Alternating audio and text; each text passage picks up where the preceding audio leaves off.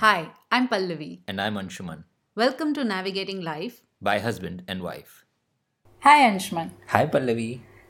So today I thought we'd talk a little bit about working with different kinds of bosses. Ooh, that's an interesting topic. But we are not necessarily talking about bosses that are bad because No. There are right? no bad bosses, right? Right. In fact, there's a I think there's a meme on doing the rounds on LinkedIn that people don't leave bad jobs, they leave bad bosses. But to clarify, we are not going to talk about bad bosses. No, we are simply going to talk about different types of bosses and how we have worked with those different types of bosses. So, shall I go first? Yeah, please. All right. So, let's take the example of a boss whose working style is very different to yours. So, for example, I'm a very textual person. I like to write down everything, and that's how I give my updates. So, whether it's a presentation or it's an email, I'm extremely detailed about writing down what I have done.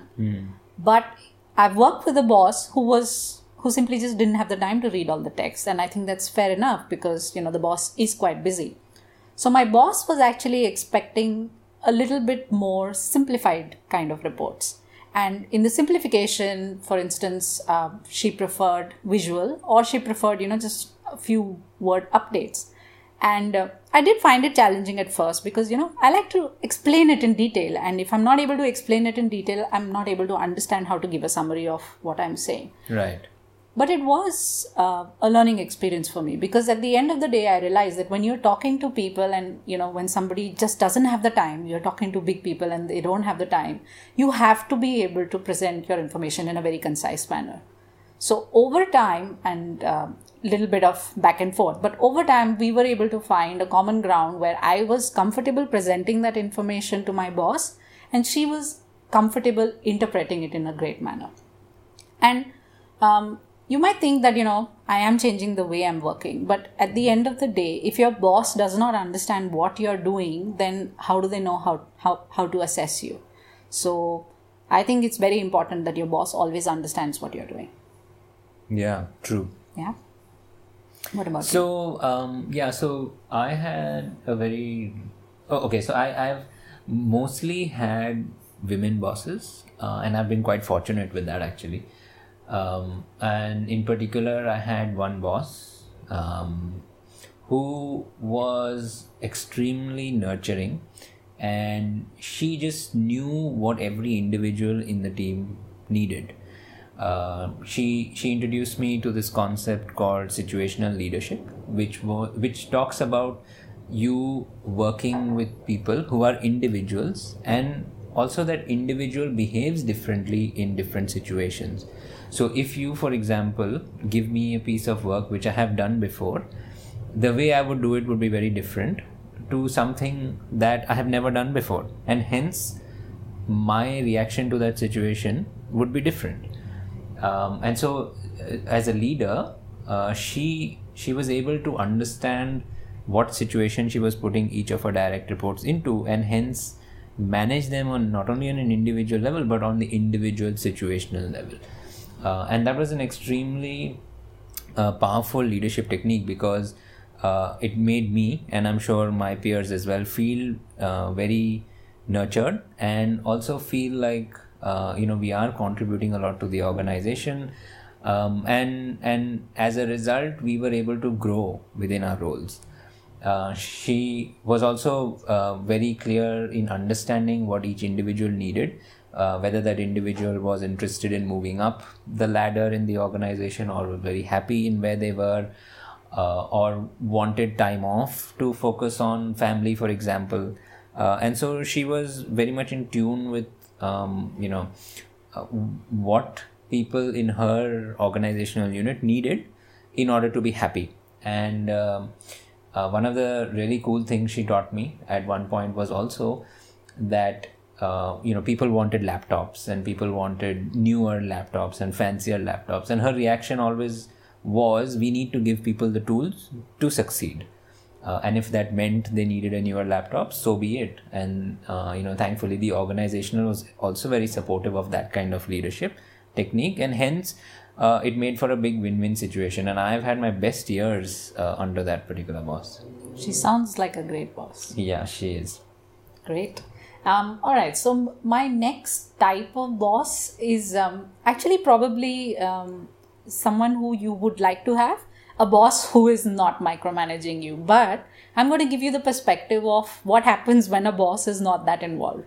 So this particular boss that I had, he was really relaxed. He was very good at what he did, but he was really relaxed, and he totally believed in the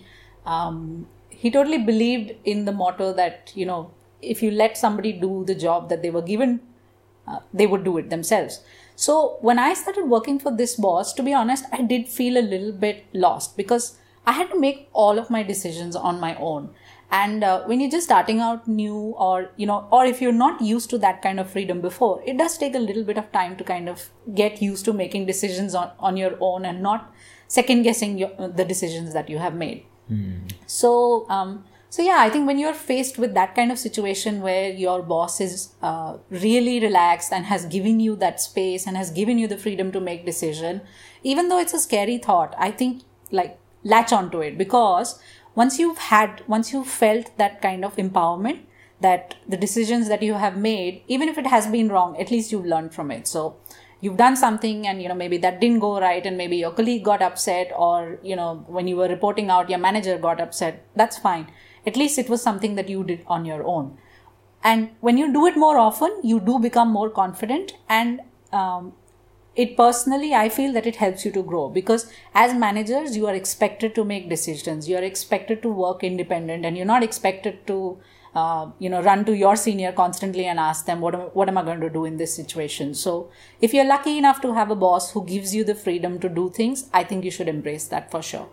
Right. And did you have that boss at the right time in your career? Yeah, so when I worked with this boss, I was at a junior level, and when I went into the role where I worked with this boss, it was a role where I had to make decisions, and if he was, you know, micromanaging me, I don't think I would have risen to where I am today. Right. What about the next boss? Yeah, so, obviously no conversation is complete. No conversation about bosses is complete without talking about a boss that you may not get along with. And I had one such boss whom I may have got along on a social level, but I certainly did not get along at a professional level. And there were some very basic principles that I think we both... though we never said it, but disagreed on, and as a result, when I reflect on that and realize that there were these core principles that were not in agreement with my style of working or my style of, I was obviously faced with a situation of having to decide whether I wanted to, stick around in the organization and see if it changes, or find myself another route, possibly out of the organization. But there are bound to be these bosses that we would come across. Yeah, totally. I hear you. So I've had a boss like that very early on in my career. And of course, now that I reflect on it, perhaps there were things that I could have done to make the relationship better. But at that point of time, I definitely felt that he did not care about his employees. So for him, it was just about getting the work done, and he would purposely hold out giving work till the very last minute, and I felt like he was setting me up for failure all the time.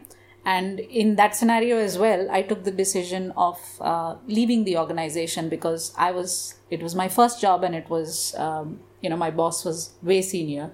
And I think that's the question that most people do face, that when you're working in an organization and somehow you don't get along well with the boss at all, and you feel there are fundamental differences, what do you do? Do you leave the organization? Do you move into a different role? And I feel that probably it's an individual decision for anyone. There's not a one size fits all. Yeah. But definitely, I think at the end of the day, you have to take into consideration your mental health. And if it doesn't work for you, if you and your boss are not fundamentally aligned, I think it's always better to take the route where you move to a different organization. Yeah, cannot disagree with that. So ending it on a very serious note here. Yeah, that's unfortunate. But, this was an interesting topic, and something quite close to my heart because, I really like to constantly thank that first boss I talked about for creating in me certain basic principles as a leader to be nurturing and being supportive of my staff.